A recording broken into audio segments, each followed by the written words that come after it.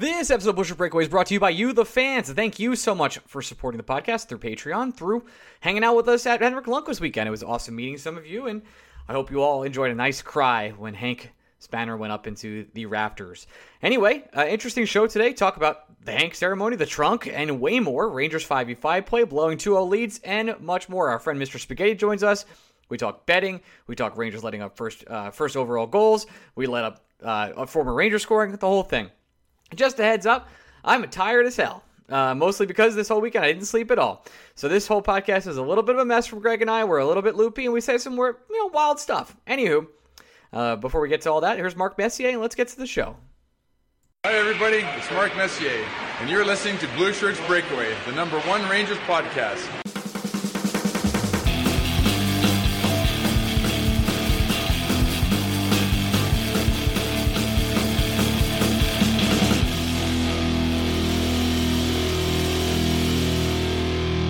Hey, Bushwick Breakaway fans, welcome to another week of the Bushwick Breakaway. I am your host, Ryan Mead of Patreon.com/Bushwick Breakaway. You can support this podcast today. I'm here with my co-host, Greg Kaplan. Greg Kaplan, say hello. It's a New York Rangers podcast. It's actually a Mets podcast. It's actually a horse racing podcast. It's actually a gambling podcast that actually needs to talk about the usefulness of $27,000 Louis Vuitton trunks.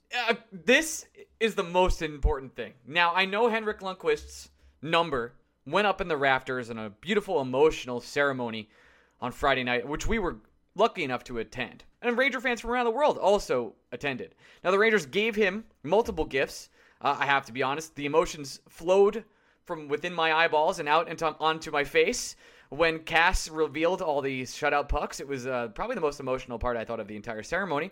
And then they continued to follow that up by offering Henrik Lundqvist a giant fucking trunk. Well, so I've been trying ever since the other retired Rangers pulled the curtain back on this fucking trunk. I've been trying to think about, okay, let's put ourselves in the shoes of New York Ranger management, right? Before you do this, and I am going to cut you off, I just need to make this super. This is very important. The Rangers and Sam Rosen said before they revealed the trunk, Henrik, we know you love to travel, and we know you love fashion. Right. And then they got him an immovable object. it's like 20 That's feet going long. To hold poise. Yes. But let's for a second, let's put ourselves in the Rangers' shoes. Okay, he's a fashionable man who loves to travel. Mm-hmm. So, what do you give a fashionable man who loves to travel? Do you, I don't know, get him a special, unique experience in Milan? Do you pay for private air travel to destinations of his choice? Do you give him like a finely tailored suit from some really classy New York City fashionista? Right. Like, what do? I know what we're going to do. Hold on. You guys ever hear of Louis Vuitton? The bag makers, who actually, fun fact, before they were a bag maker, they were trunk makers. This is how they got their big business. And then one, how did he get it home? Two, when is he ever going to fucking travel with that $27,000? What? Well, hold on. That's the market rate. With JetBlue? This was a special, one-of-a-kind item for Henrik Lundqvist. Now, I was told I don't know what I'm talking about, and I don't. But we looked it up online. It's ridiculous. It's unironically one of the most funny things this ceremony in general was just tremendous and one of the most elaborate retirement ceremonies I've ever seen. And for good reason. It's Henrik Lundqvist. But when the trunk comes out, I had like a breakdown. I was like, this is so funny. How is this real? It was such an emotional moment where he hugs Cass and he looks at the shutout pucks and he relives all the times he dominated at MSG and other arenas, and then they just do this trunk. It's like, well, no. Now you also forgot the in between when he got to meet Barclay Goodrow. Right. That was pretty funty as well. Like I understand that you want all 6 Rangers alternate captains or whatever you want to call them to come out there and say hello, but it's like, hey, like Zuccarello didn't. I know Zuccarello did the face off, but like Ryan Callahan didn't come out, Girardi didn't come out. I know they were in the Hulu Theater, and I know they were there, and I know they hung out with them in the box after, but it was just like, hey, Barclay, what's up? But I do like how you just called them the alternate captains or whatever you want to call them. I mean, I'm pretty sure they're just called the alternate captains. Everyone's a captain on this team, Greg. That's the way it works. But so the trunk, I think the Yankees gave Phil Rizzuto an actual cow when he retired from broadcasting.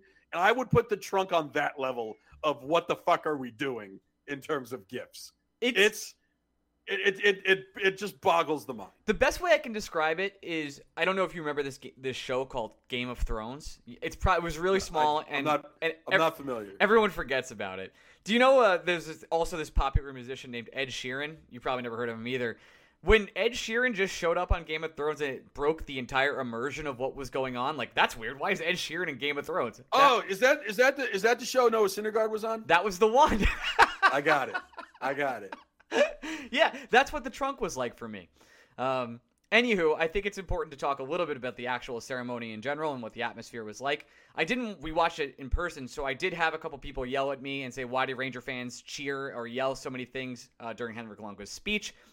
Yeah, I gotta tell you. Yeah. That shit sucked. All right? Shut the fuck up. That's all I really wanted to say to There was a couple funny ones, but then it hits the tipping point. That's how. And who am I to tell you how to spend your money? If you want to yell at Henrik Lundqvist night, that's good. But let the man. Who am I to tell you? Someone who spent a lot of money that wanted to hear Henrik Lundqvist talk. Let the man make the speech. Your money's not more important than my money. Shut up. Let the man make the speech. With you on that. Yeah. I thought the entire ceremony was wonderful, with the exception of the trunk.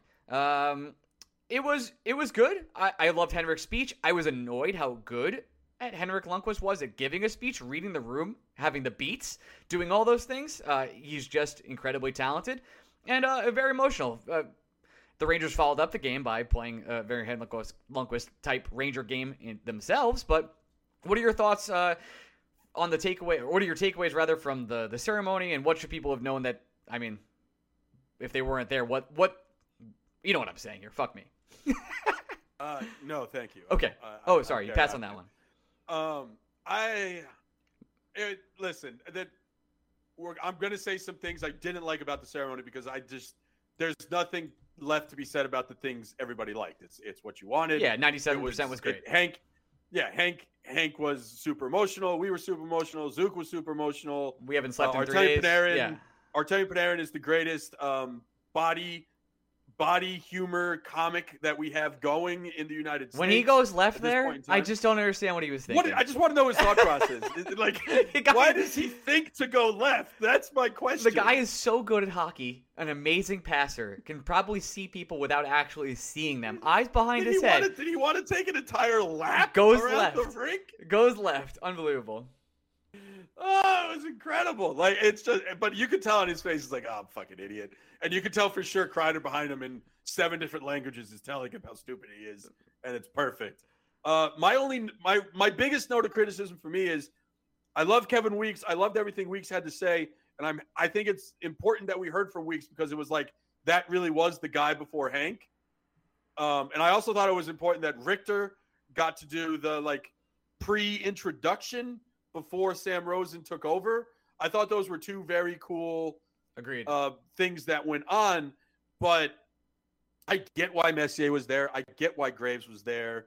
I get why Leach was there. I understand. I wanted more Rangers. I wanted more dudes who played with Hank. I know people get groany when I do this, but the only thing I have to compare this to is when the Mets retire numbers, right? Yes. That's it. Those are the only ceremonies I go to.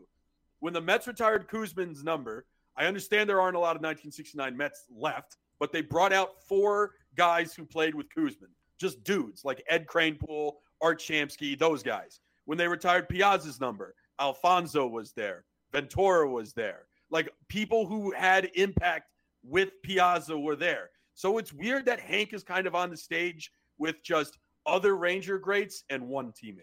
It was one teammate who was put out of a job because of Henrik Lundqvist. It was also strange that they were all there, Greg. They were all in the box with him after the game. Like Girardi was there, Dom was there, I know that Callahan. they were at the Hulu Theater doing some stuff before the game. I think they were in the Hulu Theater during the game as well for different points. But like, I'm not saying we didn't need to see Darius Kasparaitis, right? We didn't need to see David Desharnais and people like that.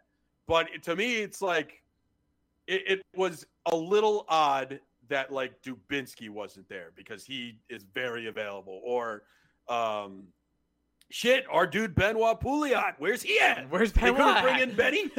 They couldn't bring him in. I understand now. They're like Mark Stahl should have been there, but he's still playing, so you can't have him. Right. Zook obviously playing in the other locker room. You can't have him. The lock of the century that he would score. But like you couldn't bring in Marty. You couldn't bring in Callahan to say something on stage. You couldn't bring Girardi to say something on stage. You couldn't bring Nash in to say something on stage. There are a lot of dudes who should have been available for this that I felt it was a little odd that the only other people really on that stage were the other retired numbers. Otherwise, a great ceremony. And also, shout out to the guy Mark Messier who makes everything about himself. I fucking respect the shit out also, of him. shout out to the he MSG. Makes the show about himself. The MSG production crew is stopping showing Zook after the third time, realizing, they should have put Zook up when the second Hank thanks Dolan and Sather. Put Zook up there, and people are going to think they're not booing. They're not boos. They're Zooks, Sam. Oh, the other way around. Joe. There you go. Ceremony was great. Had a great time. Let's actually break down the last couple games. Before that, do we have to? Very quickly, I think it's important to say. So Adam Fox is on the IR, even though Gallant said he'd be day to day. Masterful liar. I do think there's no report exactly of what's going on. I have to imagine, and I'm going to trust and believe the Rangers, and I can't believe I'm saying that by thinking it's minor. Gallant would later go on to say he's definitely going to be back after the break, which is when the Rangers have one more game that is on the day this podcast comes out. That's Tuesday, February 1st versus the Panthers, and then they're off for 14 days. So I'm expecting to get Kakko back, Hedl, and Adam Fox by the 15th. And I think you and I can agree at that point there'll probably be some new Rangers as well. Yes, I don't mind this Galluck, good night lie very much. Even if it's day to day, that happens in the Blue Jackets game, so no matter what, he's not playing the next night. There's no reason to bring him back for the Kraken. So you're essentially like, do we put him on IR to keep him out for 3 weeks, even if he doesn't need 3 weeks to recover, or do we try to bring him back for the Panthers game? And I'm totally fine with. I'd rather it get right and not have to worry about it anymore, as opposed to him trying to play with it lingering and then going into the break and something possibly happening while playing against the Kraken or the Panthers. Fine by me. Doesn't matter much. We've talked about how the Rangers have done all this good work to build this cushion between them and fourth place in the Metro. That still exists. I'm not overly worried about the Rangers placing 1, 2, or 3 in this division. If the Rangers need time to get some players right, same thing goes for Kakko, same thing goes for Hedl, this is the time to do it. Now, what I do have a problem with is I'm going to call it early, Ryan. I'm trying to call my shot so I'm out ahead of the storm before it happens, and then I'm just angry about it. Okay, I'm ready. I got to tell you, the 2021-2022 New York Rangers, they're starting to have a lot of 2021 New York Mets stink on them. A lot. You mean the first 100 games tweet from last week? Yeah, they are an inherently flawed team with star players who are now getting injured at times in which you would have to go all in. And instead, I just have a feeling that the Rangers are going to be a team that says, well, maybe we would have gone all in if everybody was healthy. Since everybody's not, I think we're going to sit this one out. You think so? You're considering that maybe Drury says, "Hey, maybe we make some minor moves." That's really it. I think it's starting to smell like half measure season as opposed to trying to fix what ails this team. And that's exactly what the Mets did. They did a half measure deal, thinking, "Well, this isn't exactly the team I want to go all in with." So despite the fact that other teams around me are struggling. Can I push back? I'm going to. You're supposed to. Javi Baez is legitimate. Yeah, that guy is a star. Yeah, fine. That's not the only thing the Mets needed. Again, you have to remember that the Mets did get Javi Baez, but the original part of that deal was Javi Baez, Chris Bryant, and a starting pitcher. Fine. Fine. I'm not talking about the Mets anymore. But the Rangers. Sorry, I can't do it.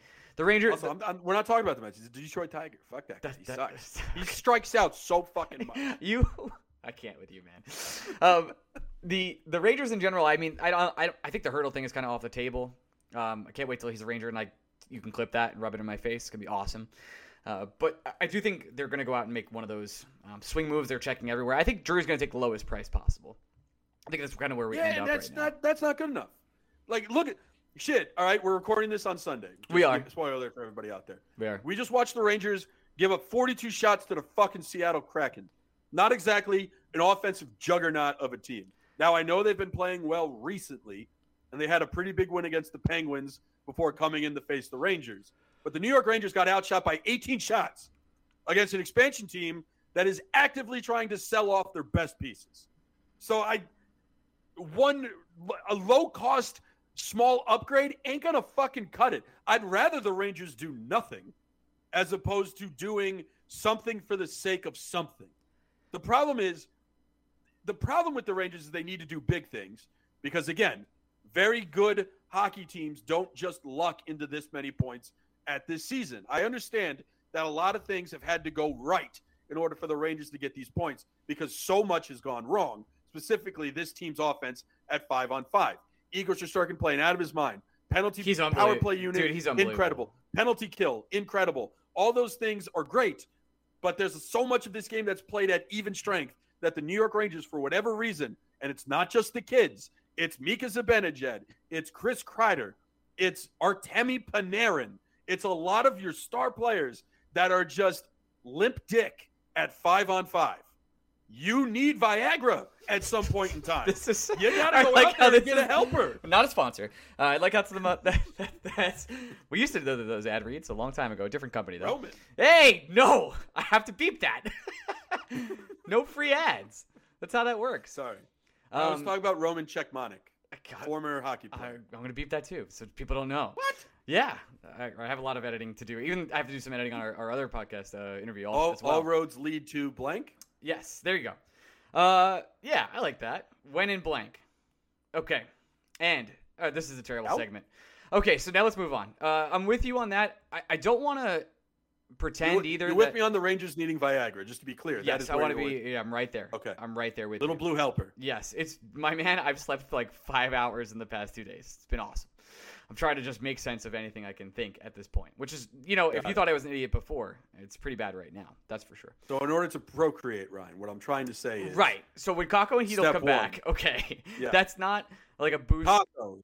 Right. Kakko, yeah. Right? Good. If people are going like, hey, wow, I really want to hear about that Henrik Lundqvist ceremony I took my family. Great time. This is the #1 Ranger podcast. I'm sure they have nice things to say, but they're talking about the trunk and what? Company X just going to send us notes. We don't even work for them anymore. I know. Just a little bit of tagging. All right. I don't want this team to pretend that like Kakko and Chytil coming back is like a magical fix because they were 5v5 disasters when they were both here. Is there anything worse as a sports fan than your favorite team saying so-and-so coming back from injury is the equivalent of a trade deadline deal? No, it's one of the worst things ever. It's kind of insulting to your intelligence. It is like, yeah, but think about it. It's like we're getting them back, and we're going to be a good, like, okay, I know you have the money and you have the cap space. Make it happen. Right. Let's just quickly review the other two games because the Hank Knight game was a miserable experience. We haven't talked about, obviously, the call on the ice just yet. First things first, the Rangers come out and dominate the first period. Chris Kreider, amazing yet again. And then the Rangers continue to lay an egg the second and third period. The goal that wasn't, I know that a lot of people, it's been explained, he touches the pad, etc. with Ryan Strome. I still think it's sort of a 50-50 call. In attendance, you really don't know. You have no idea. The whole arena goes absolutely bonkers. Again, people paid thousands of dollars to fly from around the world to be here during a goddamn blizzard, and then refs call it off and call it confirmed on the ice. I'm still not sure it was. I understand the ruling in there. To me, it's too close to call, but it was just a tremendous bummer. The Rangers didn't deserve to win that game anyway. Yeah, first of all, don't throw shit on the ice. I'm agreeing with you. That's it. We don't need I say more. Fuck off. You're not that important. Stop making it about yourself. Second, The refs didn't cost the New York Rangers that game. The Rangers. I understand in the moment that it feels like the refs cost the Rangers a chance at a win because the call didn't seem to make sense on the ice. Nobody knows what fucking goalie interference is. I don't see anything wrong with that goal. I'm not going to slow down the tape and see if, the back and to the left happened to Cam Talbot's leg. Not for me. Looked like a good goal on the ice. Felt like it should have been a good goal. Felt like I got robbed of a goal late with 1 second left in the period. New York Rangers got outshot 19-7 in the second period with a 2-0 lead. And they choked away a 2-0 lead against the Wild. The Wild were clearly the better team for more than 66% of that game. The Rangers let one off the hook. It's on the Rangers. I don't care how that call went, whether the Rangers got 1.2 points or no points. The Rangers lost that game well before that call was decided with less than 2 seconds left. Well before. They sucked in the second period. And the third. Until the last 2 minutes. They were terrible. Yeah. Lifeless. We say this happens too much. It happened today with the Kraken. Well, 3 straight games, Rangers, you blow 2-0 leads. It's not a great trend. I mean, you won, but it doesn't mean anything. It's 2 points. Winning's we cannot say that the New York Rangers did not deserve to beat the Minnesota Wild. And if the Seattle Kraken were just 10% better at hockey, they're not beating the Kraken either. We haven't even brought up that CBJ got 62 shots against the night before, lost 6-0. Came in on a back-to-back, and Rangers came over the Blue Jackets and got the crap beat out of them right away. I know Adam Fox got hurt. The Calgary Flames took 62 shots in 60 minutes. That game didn't go to overtime. That shit was decided in regulation. The Flames took 62 shots, and the next night, the Rangers allowed the Blue Jackets scored 5 times, and the Blue Jackets looked like the better team, flat out. Even after they fell behind 2-0. And again, I would love to crap on Georgiev. We're big fans of it. We do it on do it. Yeah, I know he had some softies in that one, but it's not him. It's not on him. No, definitely not. This team is playing poorly at even strength. Again, it's masked because Igor Shesterkin is a legitimate Hart candidate. Because this power play is ridiculous. Because Chris Kreider is scoring at a pace we've never seen. That first play today with Panarin and Mika is butter. That was amazing. I love when Mika's in that shooter spot. I'm happy he's kind of trending there again. But it's just this team is not playing well. We're not being negative for saying that. It is a statement of fact. You don't need to listen to this podcast to see that the New York Rangers are struggling. The good teams go through bad stretches. We've said this before. And when the Rangers went through their first bad stretch of the season, they were lucky enough to win the majority of those games, which is partially why they're in the position they're currently in. That's great and good, but that doesn't change the fact just because the Rangers won a game doesn't mean the process was good. It's that simple. And the New York Rangers have to do some things to change that. It's small things, like maybe not playing Greg McKagan, your bottom 6, like maybe trying to find the 6th best defenseman to play on a nightly basis and not try to force feed Lieber Hayek into your lineup. By maybe giving Alexis Lafreniere consistent minutes on the top line. Well, because I got to tell you, Ryan, great today. 2 for 2, pretty good. Pretty fucking good. The one line that worked for the Rangers today was the top line of Chris Kreider, Mika Zibanejad, and Alexis Lafreniere. Buzzing the entire game. At some point, maybe we do have to call a spade and say, Artemi Panarin's having a bad year. I know he's getting the points, but he's 10th in the NHL in points. He's not doing what he usually does at 5-on-5. And as crazy as this is going to sound to say, it can't be just Ryan Strome on that line. Like the Rangers, I love Ryan Strome. Some things are internal, right? There are some things the Rangers need to do internally in order to be better at 5v5. Artemi Panarin needs to play better. That top line of Zibanejad and Kreider needs a consistent third wheel, which seems to be Alexis Lafreniere. It has to be Lafreniere. It works. And then you put Kaapo Kakko right back with Strome and Panarin, and you run. That's it. I don't care if Panarin dislikes playing with Kaapo Kakko. He wants to be an alternative captain. Suck it the fuck up and play with a good player on your right wing. Also, yell at him when he doesn't get into the zone entries correctly. It's totally fine. You can yell at Kakko. He's a professional hockey player. He's a man. He's a man now. You could do it. Yeah, at some point, and I got if it's Gallant appeasing Panarin, that's not good coaching. Gallant needs to go up to him and be like, you know who's going to make you a better hockey player? You know who's going to make this team better at 5v5? If Kaapo Kakko was playing with you. So shut the fuck up. And if you want Kreider to say it in Russian for you, let him do it. This is one of those episodes where both of us are just losing it. We're so tired. Well, we had no sleep. I literally, my 11 o'clock train got canceled yesterday, so I tried to get a 10 o'clock train, thinking that if I tried to get an earlier train, it would be better. That 10 o'clock train left at noon. Thanks to everyone that came out and drank with us during a blizzard. Thank you. Yeah, you guys are fucking animals and nuts. You're crazy. You're nuts. Every person who left, I was like, I beg of you, get home safely. I don't need this on my conscience. I'm not important enough for you to come have a drink. You did have a great time, with me. though. Thank you. I had a lovely time. Trying the day again, Saturday, trying to get home in a blizzard. I told myself, all right, I know the 2 turns I need to make in order to get out of this hotel and get to the train station. It's a left and then it's a right. And of course, I made a left and then a left and didn't realize I made the second left until I was 2 blocks in the wrong direction. And then I just honestly thought about lying down on the road and dying. I walked because I didn't. Yeah. I mean, I walked 25 blocks, met a guy from Wisconsin. We talked how nice it was to meet people at 4 a.m. at a halal cart. New York City, concrete jungle where dreams are made. Yeah, that's it. I had a great time. Yeah, but anyway, speaking of dreams, I dream of the day the New York Rangers are once again good at 5v5. I don't know when it's going to happen. I don't know what sleeping pill I need to take. I don't know who needs to sponsor this podcast in order for that to happen. But I know that as currently constructed, the New York Rangers aren't going to do shit in the playoffs. Maybe Igor ekes out a round 1 victory over the Capitals or the Penguins. But I know the New York Rangers won't be favored, and I know that line will be correct.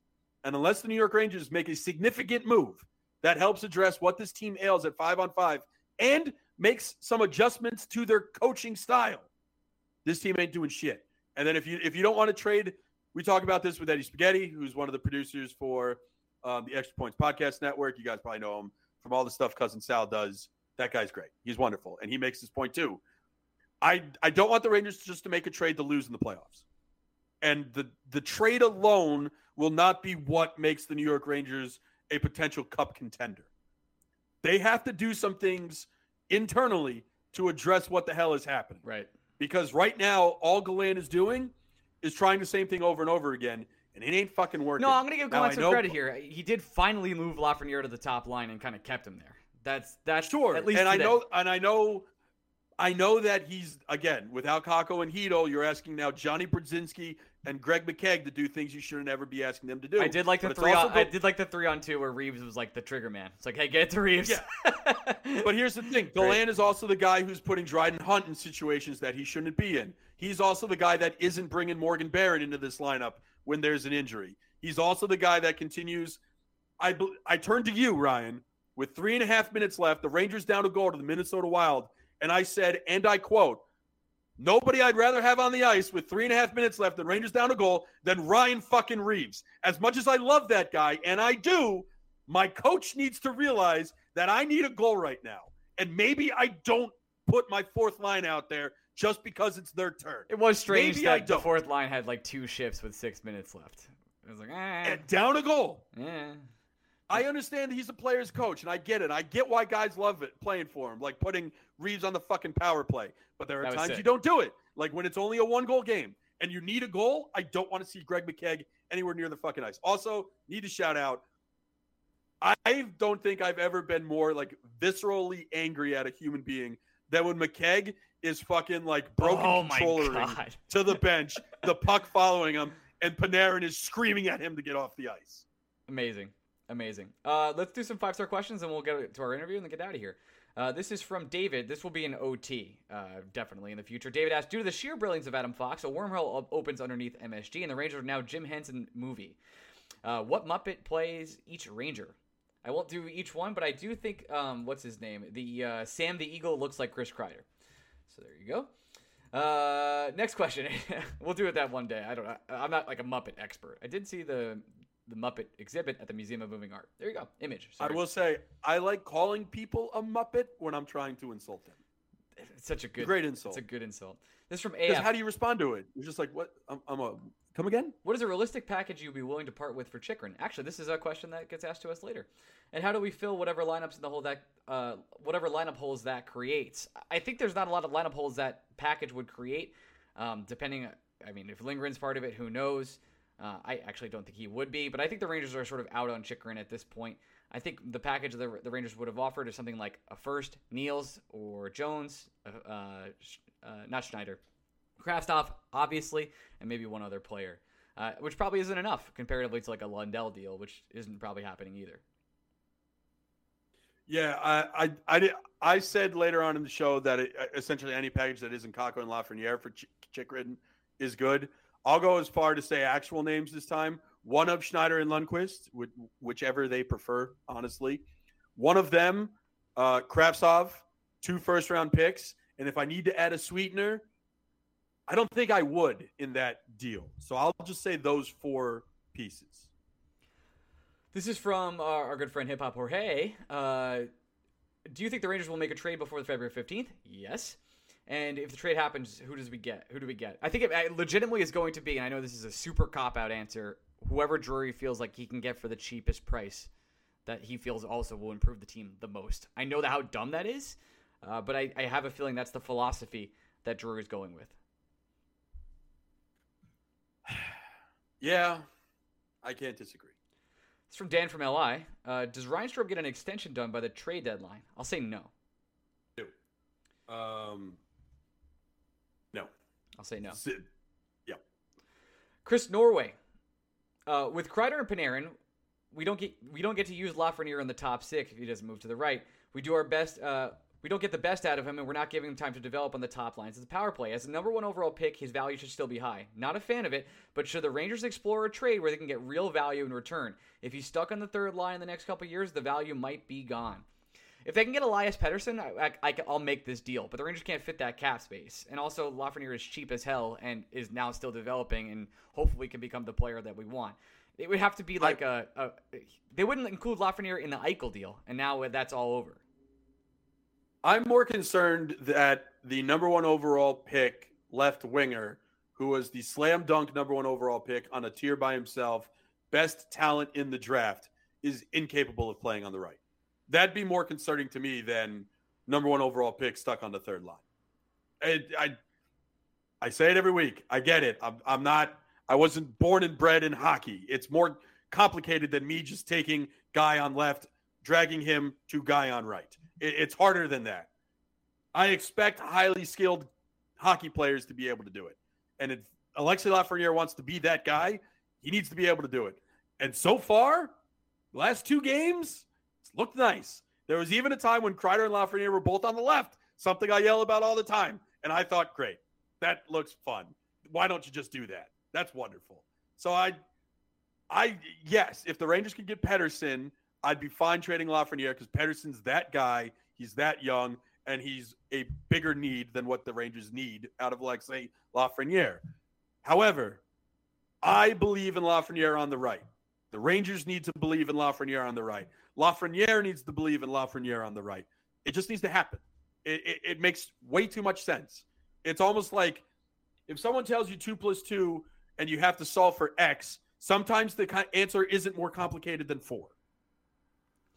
Tom Ertz asks, if this team ever wins a cup with Chris Kreider on the roster, does he get his jersey retired? I'll say yes. I'll say no. Do you think Adam Graves deserved his jersey retired? I think Adam Graves. I'm only saying that because statistically it's not like, he had like 1 incredible season, but he never like banged the doors down again. Adam Graves is one of the most likable people of all time. I know. I think part of the reason why I think this might be a little bit of a hot take. I think part of the reason why Adam Graves has his number retired is because fans were angry when he left. And the Rangers wanted to change that anger and change the narrative surrounding Graves.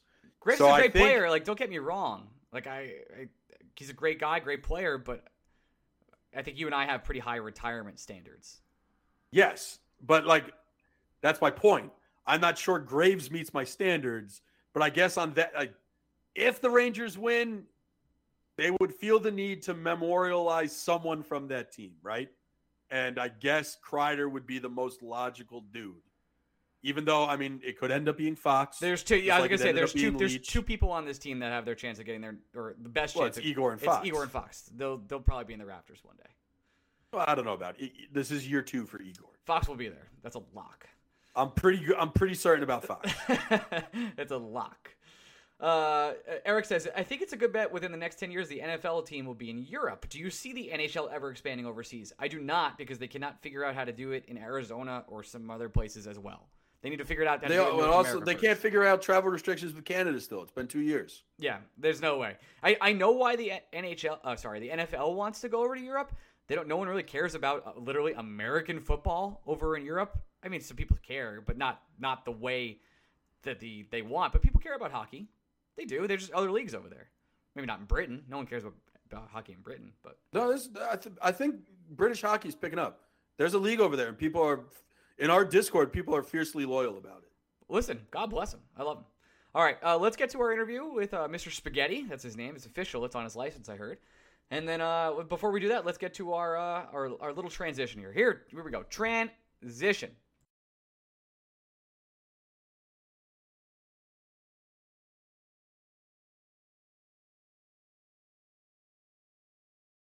Here's some big news for you guys just in time for the Super Bowl. We got 2 weeks before the game. Might as well start preparing now. DraftKings Sportsbook, an official sports betting partner of Super Bowl 56, officially live right here in New York.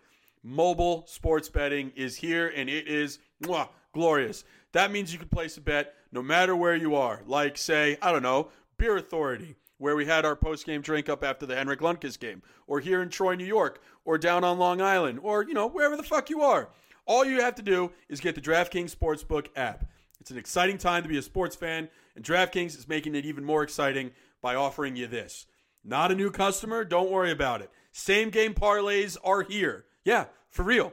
I made a same-game parlay in the Niners-Ram game. It's 5 legs. It pays 12-1. And if I win it, I'm going to be very rich. That's simple. Combine multiple bets from the same game, bigger payout. The more legs you add, the more money you can win. Better yet, DraftKings is safe, secure, and reliable. And best of all, you can deposit and withdraw your cash whenever you want. All you have to do, download the DraftKings Sportsbook app right now. Sign up using promo code BLUESHIRTS, bet $5, and win $280 in free bets if your team wins. That's 56-1 odds. All you have to do is use promo code BLUESHIRTS this week at DraftKings Sportsbook, an official sports betting partner of Super Bowl 56. Eligibility restrictions apply. See DraftKings.com/sportsbook for full details. Must be 21 years of age or older and physically present in the Empire State. Gambling problem? Call 877-8-HOPE-NY or text HOPE-NY to 467-369. Hey, we're back with our first guest of the day. This is I believe I'm reading this correctly. Edward Spaghetti. You are from the Actions Point Network, or is it Extra Points? Action Points? I'm so sorry. You just told me. It's Extra Points Network. So it was started by Cousin Sal, Jimmy Kimmel's cousin, who is a very, very, very big gambler, sports gambler. I would tell you that most people that listen to this podcast know who he is. Yeah. So Sal, obviously, he's on Fox, Fox Sports 1, doing Fox Bet Live with a number of people. He's giving out picks on ESPN back in the day. So he started his own podcast, Gambling Network. We are backed by FanDuel. Have, I believe right now, I think 6 or 7 podcasts that I pretty much work on all of them, and a lot of good hosts, a lot of great people there. So I'd love to be a part of it. Awesome, man. I'll say this. I'm pretty sure I would have found sports gambling on my own no matter what. But I think Cousin Sal and Bill Simmons at least get 45% responsibility for my gambling habits. That's probably what they like to hear, Greg, to be honest with you. Those Friday pods that Sal does with Bill, I'm sure, like Guess the Lines. I mean, yeah, that's been, I think everyone around like our age range pretty much grew up with that. Literally how I got into podcasting. So there you go. Let's talk about the Rangers gambling this year, because I think there's a lot of interesting trends, especially when it comes to the Rangers. And I'm not sure how closely you're following all this sicko stuff like we are with the Rangers. But, for example, any former Ranger has been a lock to score this year. Zuccarello scored, Brett Howden scored, Tony DeAngelo has scored, and I believe the Rangers have let up 7 first goals of the season. It's like the 2 betting trends. Like, if you want to bet against your team, that's the way to do it. Is there a way you prefer to bet the Rangers if you do? Well, I'm not sure how accurate this is, but I feel like, especially with how good Igor's been playing this year, obviously near the top of the league in a lot of goalie statistical categories, I always feel like some of the unders are usually good, especially if the Rangers offense goes cold. And obviously that on who they're playing. Like today versus the Kraken, it's like, well, I don't think the Kraken are going to put up a bunch. I know Mika scored, I believe, already. That's correct. So, we're recording this in the second period.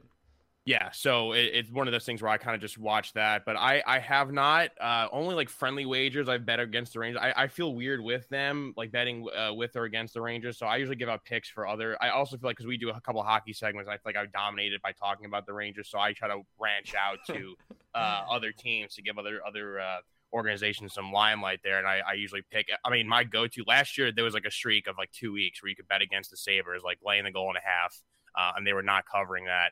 And this year with like Montreal, Seattle, who I just mentioned, a few other the Coyotes, like a bunch of teams you could bet against, and you're going to do pretty well against those teams. But yeah, with the Rangers, if Igor is starting, if Gallant gives him the nod, like I like going the under with him. Yeah, my betting so far this year has been find a game I really like and I'm really confident in, and parlay that with whoever is playing the Coyotes, and it's been doing pretty well to this point. This is an interesting. You brought something up interesting that I think I want to investigate a little bit with you, because I've talked about it on this pod, and I want to see if it's just something I do or if it's something a lot of people do. You're uncomfortable betting the Rangers. I'm usually uncomfortable betting my favorite teams. So it sounds like when you bet the unders, you're kind of also betting against your own misery, right? Because you don't expect Igor Shesterkin to give up goals, and you still don't have a ton of confidence in the Rangers to score a ton on their own. So do you sprinkle in some bet against your own misery bets in there as well? That's pretty funny. I mean, usually if the total is around, 5.5, 6 in that range, and if Igor's starting, again, this is still matchup dependent, but I'm like, well, we could win this game 3-1. Like, that's kind of how my brain works in that one. I feel weird, even like with the Giants are playing, whatever it is, like I'm always just like, I don't know. I want to stay away because I feel like I'm the jinx. And they've been so good this year up until as of late, which has had me punching my walls. But, I just feel weird. Like, oh, yeah, they're going to score 5 goals. It's going to go to the over. They're going to dominate. And it's like one of those like nail-biting games where they go down like 2-0 early and have to come all the way back. And I feel like I'm the cause of that, even though that's like so unrealistic.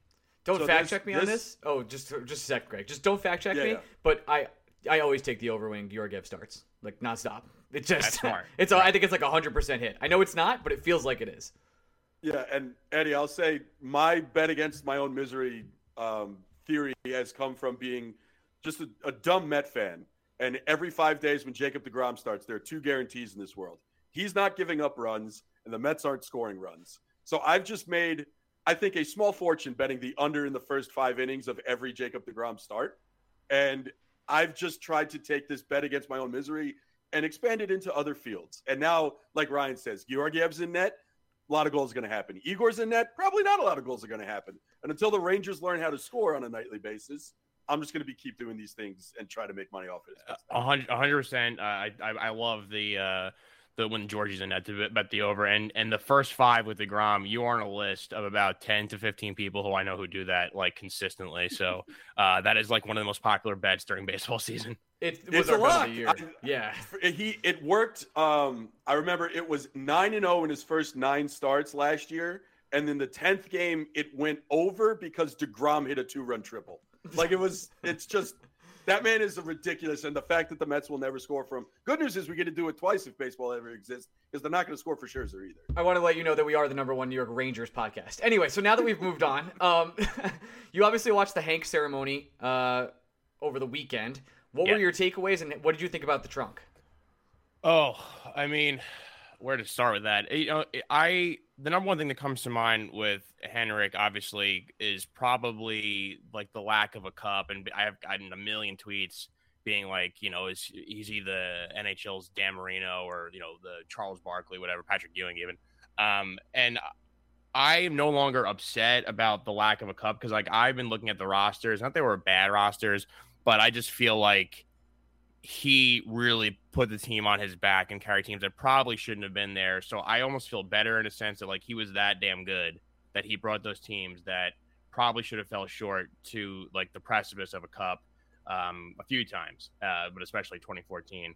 But I mean, he's my favorite athlete I've ever watched. I mean, I've pretty much seen his entire career, watch almost every single game he's played in, countless times at the Garden when I still lived in New York to see him. I mean, he's like one of the greatest, like what he does off the ice too. I mean, he's just an all around amazing human being. Obviously, why so many people loved him. So many people showed up at the Garden to wish him well, and the hockey community. Even it's just hard to root against Henrik Lundqvist, and he meant so much to us. And like, yeah, of course, I wish we all had a cup, but Yeah. his individual accomplishments, what he did for the team, for the city, for the sport of hockey. I mean, you can't say enough about him, and he's the best, and 30 deserves to be hung in the rafters in Madison Square Garden forever.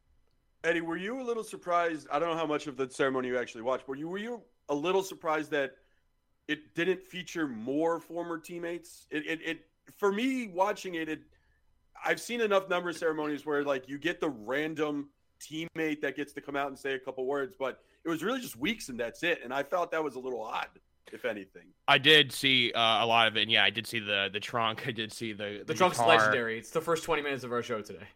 Yeah, the trunk, the guitar that did I hear this correctly? The guitar was made by people who made goalie masks. Is that correct? It's the guy who painted all of Hank's mask painted the guitar. That's pretty awesome. That's great. The yeah, guitar so I was saw sweet. those. Yeah, it really was, and Hank could shred. But the with when Weeks speaking, and then they did show later in the game. Who is it? Like Girardi and Callahan were up in the box, like drinking Bud Lights and stuff. But then and on the ice, they only had Leach, Graves, Messier, and is that it? Yeah, there wasn't a lot of people down there on the ice like to speak. I mean, I guess I was just so caught up in like celebrating Hank, I didn't really think about that. But now you bring it up, it's like it is weird that not more people spoke, or even like his brother, get other people to to give a few words about his career and what he meant for the team. But yeah, I guess that's a good point. We just thought it was really funny when Barclay Goodrow came up and was like, "Hey, what's going on? Nice to meet you." It's like, why is Barclay Goodrow here? This is crazy. It was a great time. The ceremony itself was beautiful, as you know. And then they celebrated Hank in only the way the Rangers could, which is, I guess, there was a lot of, hey, Ranger fans, calm down. Like, dude, you can't calm down in that situation. It's Henrik Lundqvist night. The Rangers played like crap the second and third period, and it's really not clear to the fans in the stadium if it was goalie interference or not. I'm still not sure. I still don't know how it was confirmed on the ice. Greg and I talked about it like the entire walk to the bar after to drink away our sorrows, and it is just so close, but let it down. That's kind of the Hank story. That call to me, and I got into a few Twitter arguments over that as well, and like they keep focusing on like Strome and what Strome did and his stick. And pushing into the goalie's pads to move him. But like what I was focused on was, I'm not even sure who it was because I was watching it on TV. I had the NHL Network actually had the MSG broadcast. And I got to tell you, I mean, I'm not sure if you guys went back and listened, but like Joe like lost his mind like when that happened. And there was another player and I took the screenshots that their stick wasn't even touching the goalie, the pads, anything. It was like directly into the puck. And I'm not sure who was on the ice. Whoever the left of Strome was. They tapped it in.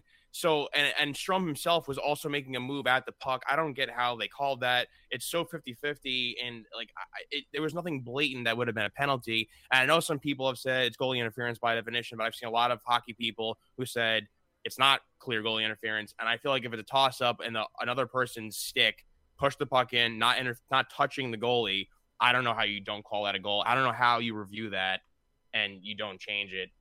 But that is a very typical way of the Rangers to celebrate Hank's, jersey retirement. Absolutely. Yeah, I'll say in the moment, the part that confused me the most is, I know it's semantics trying to judge a man by the words that he says, but when the lead ref comes out and says the call is confirmed, I in the moment I was like, I have no fucking idea how whatever the call you made, I don't know how that replay confirmed anything. If they said the call stands, I think I would have reluctantly been like, all right, it's mayhem. You made the wrong call. You got nothing to overturn it. Fine, whatever. I can move on. But in the moment when they said the call was confirmed, it just didn't make. I turned around. We've had Tim Peel on this podcast before, and I was like, guess we're having Tim back on the show because we have no idea what the fuck's going on. I also just, for once in my life, I just want to know what goaltender interference is. I don't think we're asking for too much for someone just to tell us what the fuck goaltender interference actually is, because the NHL makes it up on a daily basis. It either something is or something isn't. There's no clear definition. It's like trying to figure out what the hell's a catch in the NFL anymore. I was just gonna say every sport has their one rule that that is like it changes depending on who the group of referees are. It's and you said catch in football, goalie interference in hockey, basketball, like what's a travel or a walk. It's like no matter where it's just always something. I'm furious over that. I think the saying like they confirmed the call. Like what are you confirming? Like your original call? Like it's not you didn't explain to. I was not explained what the actual infraction was. Because I still think that like they were not focusing on the correct. It's just it made me so sick to lose the game the way they did before the hang ceremony, and then lose this game obviously up 2-0, and then blow it like that. You storm back in the third, get that goal. I thought it would have been awesome. Probably, I mean, like to win that game in overtime or something would have been the crowd would have been electric. I mean, you guys were there; it would have been insane. But that's I don't know. I'm not over that goal that messed up call yet. They have to do a better job in every sport of just. Look, we're at the point now we put technology into professional sports. Like, I'm not saying wipe out the live ref completely, but it's one of those things now where it's just getting absolutely ridiculous, and it affects so many. It affects not only gambling, but obviously the outcome of games and points and playoff standings, and it's ridiculous. It is. I'm on this weird fence where I like the human element. I'm almost scared of robo umps and replays, but. Like Greg said, I've been so confused about NHL rules forever. Like, I don't know why they don't call penalties in the playoffs. I don't understand what goalie interference is. I have no clue. We asked Tim Peel. I was like, hey, why do you call penalties in the playoffs? He was like, hey, man, people just don't make penalties in the playoffs. Like, okay, cool. That was it. It's like they tighten up. They play the game better. It makes no sense to me. With this season that we're going the way the Rangers have gone so far, obviously no Adam Fox right now, no Hedl, no Kakko. Seems like they're kind of just trying to force themselves to get to the All-Star break. Where do you kind of see the rest of this Ranger season going? Do you have a prediction for a big move, and where are you standing for the playoff push? Yeah, I mean, that seems to be the number one question right now is if you asked me this, let's just say 2 weeks ago, I would have been like, no, like, let's just stand pat. I think we have enough guys, younger guys, that if we need to bring up in case of an injury, we'd be all right. But now they've lost a couple of games. They, boneheaded games they should have won. Obviously, having Carolina and Pittsburgh right near them in the standings, and with the injuries, and it seems like, I guess outside of Kakko, that they should be like, at least Fox should probably be coming back right after the All-Star break, which is I guess good timing for an injury if you have to have one. But I haven't really decided, like, do I really want to mortgage more future to get a guy to win now? And it's like we finally built a really, really good minor league system here, and I know there's a couple of names floated, and obviously with the Krasov thing way early on, that didn't really work out as planned. So I feel like the entire year we were like, well, we need somebody to fill in that role, because that's why we traded away Buchnevich, and he was supposed to fill that slot, and that has never been filled, but the Rangers kept winning, so we kind of forgot about it, and now it's kind of like biting us in the ass. So it's like, do we go make a move and trade away a first-round pick and trade away minor league prospects like the Rangers of old? And I guess, like, I went into the season thinking, like, this is not going to be the year they're going to win the Cup anyway, but then they played so well, you're like, I'm not sure if I want to flip the switch and rush the process, because this is supposed to be a patient year. Let the guys kind of, the younger guys, figure out the league a little bit more, like Lafreniere and Kakko. And, so now it's like, because they were so good, are we supposed to rush this thing? And I still have not come to a decision yet. Like, obviously, there's a package on the table that makes a lot of sense. We're not giving up our top end guys or multiple top end guys. Like, sure, we can get a guy that could contribute now, but I'm not sure if I want to waste like this was never supposed to be the Rangers Cup year, if that makes sense. And I feel like we would probably be doing a disservice if we're like, well, let's go all in now, because we were in first place for a large portion of the season. So there are a lot of, I guess I want to try and explore the trade targets in a little bit of a different way, because I don't know if you've noticed this, but it seems more and more that people, instead of saying who they want, they're more vocal about who they don't want. Is there a player heavily connected to the Rangers that you've seen so far that you're just like, no, what are we doing? Why him?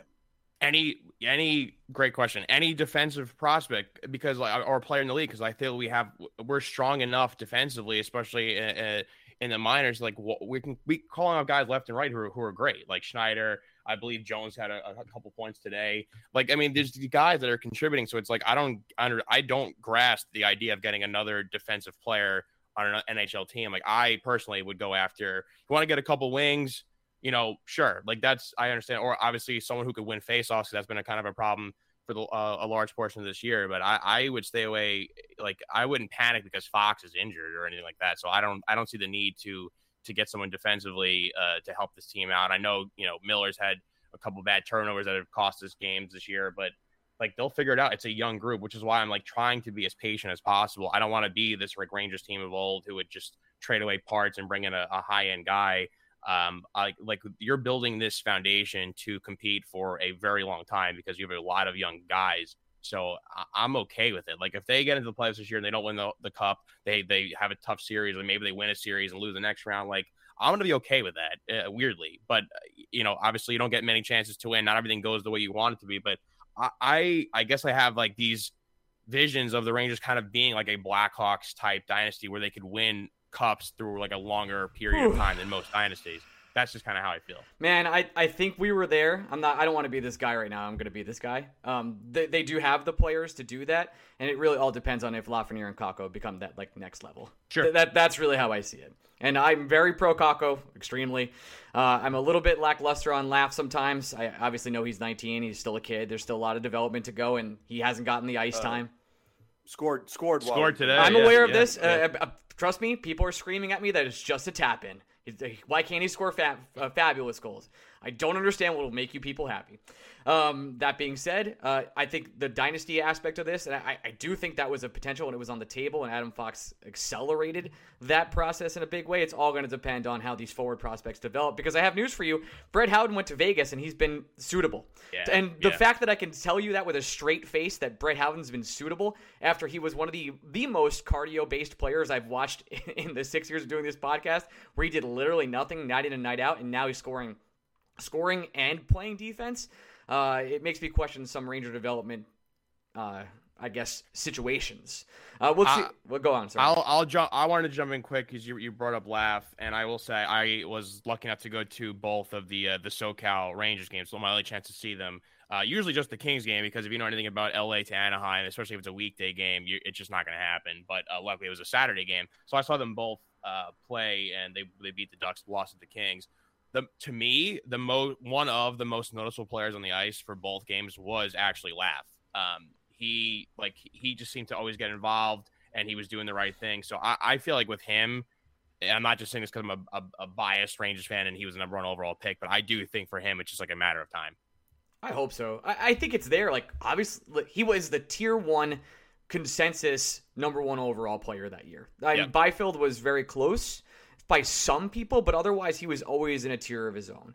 And he's been put into a situation that's been not unfair to him. He has to force his way into playing time, but he has Artemi Panarin and Chris Kreider ahead of him in his position. So he's a young kid. He's got to learn how to play right wing right now, and it seems like they're doing that. But back to your point, the real window will be like these next 4 or 5 years, and I do think the Rangers have a chance. And this will be the year maybe they go out and take a swing. I think Greg will say this with me. We're big Phil Kessel boys. I think he'd be good on this team. I think there's a lot of rental potential, and I'm with you that we shouldn't go out and kind of like try and stabilize the defense just because Adam Fox is hurt a little bit. And I think he'll be back right after the All-Star break.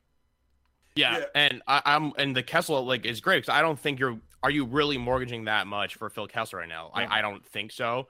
But I also think like he would fill a big need in certain regards. Like I'm fine with that kind of move. Like the things that kind of scared me were like reading rumors about like our blue chippers and first round picks. I'm like, what are we doing? Like they were supposed to be a pretty good team this year, a solid team, and we just far exceeded expectations very quickly because we have like one of the top goaltenders and the top defenseman and a lot of good other forwards, and Chris Kreider's having a career year.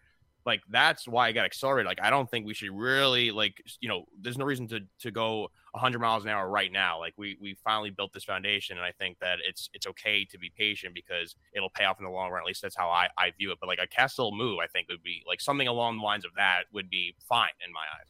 It just can't take a first to get Phil Kessel. It's not. Right. No, Kessel is the legitimate sports rental where it's just what you're giving up is not going to be anything significant. But I'll respond to two of the things you said to that.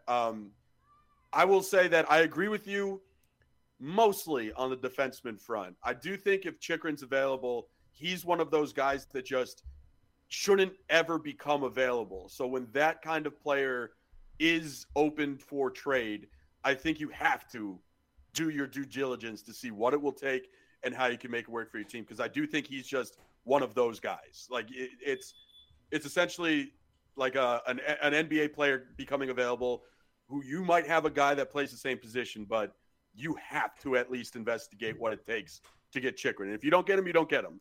But I think what would you say no to though? Like what package is far too much? Because like that's the name I've seen the most, and I'm just like every time, like obviously you see like the other fan base and they give their packages, you're like, well, that's not happening. But I just feel like depleting something, ruining the chemistry. Like I don't know, like where do you? What's the line for you? For me, honestly, if it doesn't include Kakko and Lafreniere, I'm all ears. It's that simple. I know if you're ever in the mood to get Ranger fans to become the most divisive you've ever seen them in your mention including Lindgren in a trade for Jakob Chychrun and see what the hell happens. But it's honestly like Chychrun. It is anytime those conversations happen, it's just like we all love Ryan Lindgren. We all love the way he plays.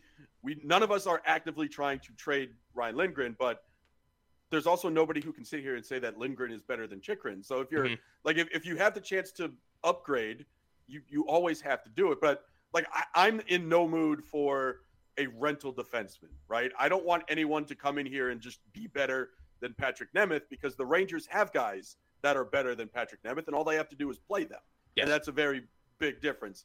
But the reason why Ryan and I have long been saying that this is the year the Rangers actually need to push their chips all in, it's just all about salary cap space. After this year, the Rangers team is going to be that team for 4 straight years. They don't have the flexibility to make a move for any piece without moving a piece of their own. This is the one year they can just trade for a guy without having to give up an on-roster player and have that guy fit under the cap. This is it. And we've seen Igor get hurt multiple times, including this year. Mm-hmm. We've seen Fox get hurt. We've seen Zibanejad get hurt. And quite honestly, we've just never seen Chris Kreider like this. So I don't know why you wouldn't try to capitalize on all these things, because I can't sit here and tell you that all these things are going to happen again. It's out of the realm of possibility in my mind. Yeah, I mean, one thing you learn in sports is like you can never take for granted your window of opportunity. Like, you know, not to keep bringing it back to NFL, but people are talking like, oh, like Josh Allen will definitely get back there. It's like, no, will he? Like will he get back there? Because it's like they just lost their OC, might lose their DC, lost their assistant GM. Like it's like you said, salary cap plays a role. Dude, Rodgers is like a concussion away from having no rings. Like exactly, that's it. Exactly. It's like I am with you in the sense that if you're having a very, you know, this season's far exceeding expectations, so maybe you should push the chips in. But then you think that like making, you know, the trade for you know, if you trade away like Laugh or Kakko for a defenseman, then you're like, oh man, like we just drafted those guys first or second overall, and our defense has been pretty solid. But I do get what you're saying, and also like I don't want to see him have to play in Arizona State's hockey arena with 4,000 fans. Oh, 3,000. Can we also talk about that as well? Yeah. Can you just imagine? This is a professional hockey team, and they're going to play in front of an arena smaller than Ryan and I went to Marist College. The McCann Center holds more people than Arizona Coyotes. My brother played football for Marist. I know it quite well. Okay. Oh, there you go. Yeah. No, the McCann Center holds more fans than what the Arizona Coyotes would be playing in front of. I was shocked because I went to BU and we Agganis holds 65 or 75. I forget the exact number. I was shocked how we're like double the size of ASU's, but I guess it's a fairly new program. But that is really as bad as it gets for a professional team with some really, really high end players having to play in front of, like, you know, that's 3,000 fans if they could even get 3,000 guys in there. That's why I hate to be this guy. I really don't like it. Like, you got to move. Like, if that's the case, you have to leave. Like, if your owner's trying to make you play in front of 3,000 people and that's what your decision is, you have to go to Canada or somewhere else. I don't see it. I don't really get it. I'm with you. So I'll take Chychrun just so he doesn't have to play. Yeah, that's what. Yeah, it's okay. I'm just trying to help it out. It's no big deal. Greg, any other final questions for our friend here? I guess we should ask the big one, because if we're gonna have a guy on who is well tuned in the betting universe, give me your best bet for the Stanley Cup, best bet for the Hart. I think those are the big two that people would want to know. So, I mean, I'll give you what I said way early on, just to not be a loser and change stuff. I'll be a man of my word. So I don't know why I did this, but I said I didn't want to pick chalk So I was staying away from the Avs. I said that my big prediction was the Lightning. They would not reach the ECF. So I think what I took was Vegas versus the Maple Leafs. I'm not feeling great about either. Obviously, the whole thing with the Knights is getting Jack Eichel, my BU friend, to get back in the lineup if he plays and he obviously is healthy. They're going to be pretty interesting to see. And the Leafs, I thought just maybe they're one of those teams that were like snake bit for seemingly ever. And I had faith that they would kind of turn things around. I'll stick. I don't feel great about either of those picks. I'll stick with that. But because I did say this a few months back. And for Hart, I mean, as much as I'd love to say, like, it's funny that the people have Rangers in every category of Hart. It's like, oh, Igor should be there, and also Vezina, and then Fox is Norris, but also Hart. But I don't see that happening. I mean, is it even? I know, like, FanDuel took the odds off. Like, is anyone going to win it besides McDavid? Like, I don't know. I mean, I guess Draisaitl. It could be Ovi, and that's really it. I mean, yeah, it's going to be. I feel like it's going to be this way for. It's going to have to be like when Jordan was in the NBA, and the writers were just like, "Well, he's the best player, but who's number two? We'll just give it number two." Well, that's like when the media every year is like, "This guy is the MVP," but actually the MVP is LeBron James, and then that's the end of every year. The only reason McDavid won't win the Hart is if the Oilers miss the playoffs, right? Which is still just a ridiculous way of viewing an award. Yeah, and you brought up Ovi, and I mean, shout out to him. I mean, this guy, like, I'm like every year, I'm like, oh, the Caps are gonna fade away. Like, Ovi's getting up there in age. This guy just cares about scoring goals. He wants to break the record. He loves the game. I know he rubs some people the wrong way, but I kind of appreciate him. If he won it, I would not be upset about it because I love the fact that he's just really hungry for breaking Gretzky's record, and he's keeping the Caps still way relevant than I thought they would fall. I thought Pittsburgh would fall off too. I was way off on both those teams, and like we did like our little preseason preview a few months ago. But if Ovi won it at his current age, like I think it's pretty remarkable. Well, Mr. Spaghetti, thank you so much for joining us. Before you go, you want to plug what you do once again, and then we'll let you get out of here. Just if you want to Twitter at Edward L. Murphy, I have to change it somehow to at Eddie Spaghetti. I think it's like a very popular name. I can't use Eddie Murphy on Twitter either, so I have to find a better one than using my full. Don't know why name. You can't use Eddie Murphy. That's so strange. I know. But yeah, Extra Points Network. We have a website, all our picks there, all our podcasts there. Extra Points Podcast Against All Odds, -3. We have a bunch of other shows there. Cousin Sal doing great stuff with us, and I'm lucky to be a part of it. And thanks to you guys for bringing me on. You're both great follows. I love the Rangers, and I hope this team doesn't break my heart like they did on Henrik's ceremony night. Woo! Me too, buddy. But I'll also say this, Eddie. If we hadn't kept saying your name was some form of Eddie Spaghetti, I think people would have closed their eyes and been like, "Did the guys get Jimmy Kimmel physically on the show this week?" You sound incredibly similar to Jimmy. I don't agree. I'm sorry, Greg.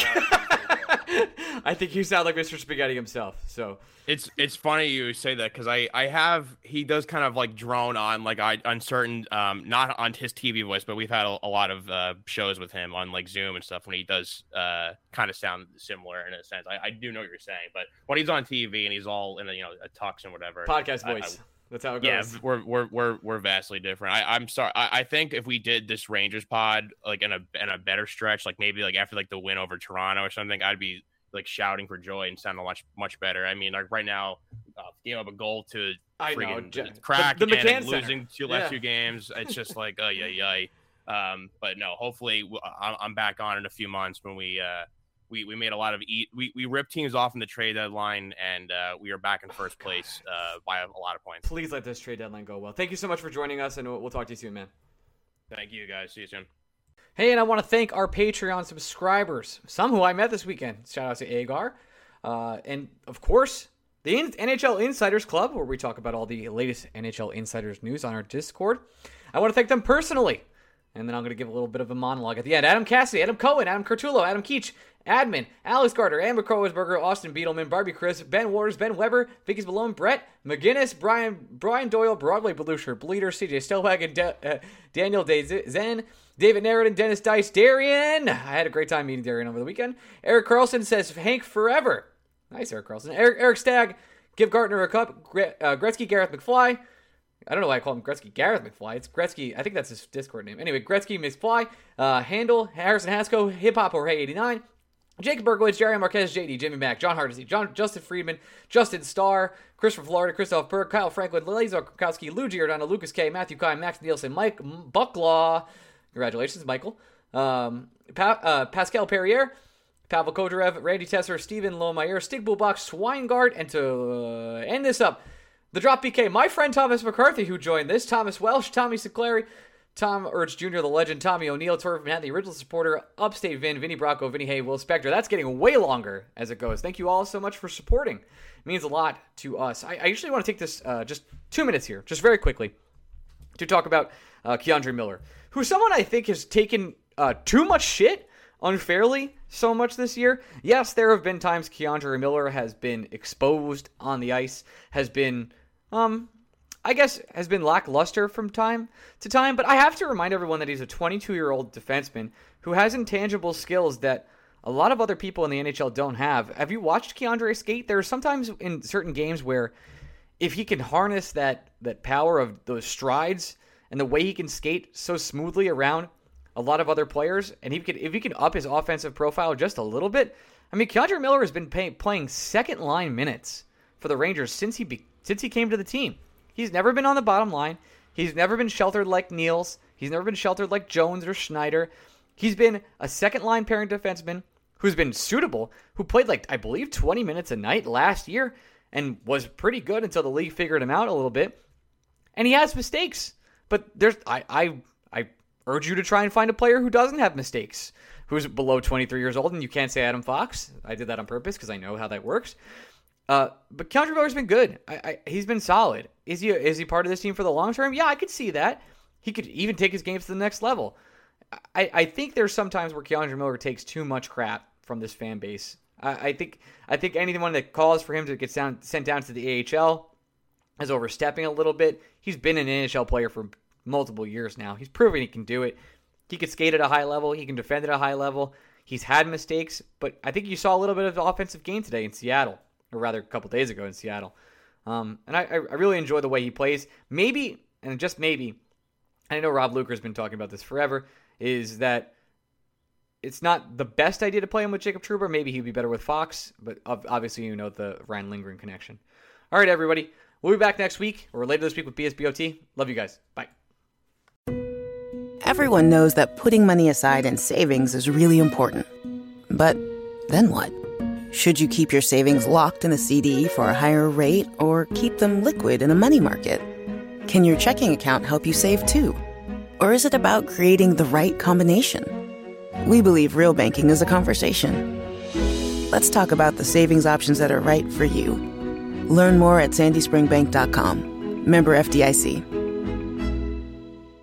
Explore beyond the stratosphere in Museum of the Bible's compelling exhibition, Scripture and Science, Our Universe, Ourselves, Our Place, in Washington, D.C., open now through January 15th, featuring artifacts from trailblazers in history like Isaac Newton, Nicholas Copernicus, and hidden figures like Dorothy Vaughan. This exhibit guides you through groundbreaking discoveries and thought-provoking questions. Come and see how Scripture and Science have shaped our world. Get your tickets today at museumofthebible.org.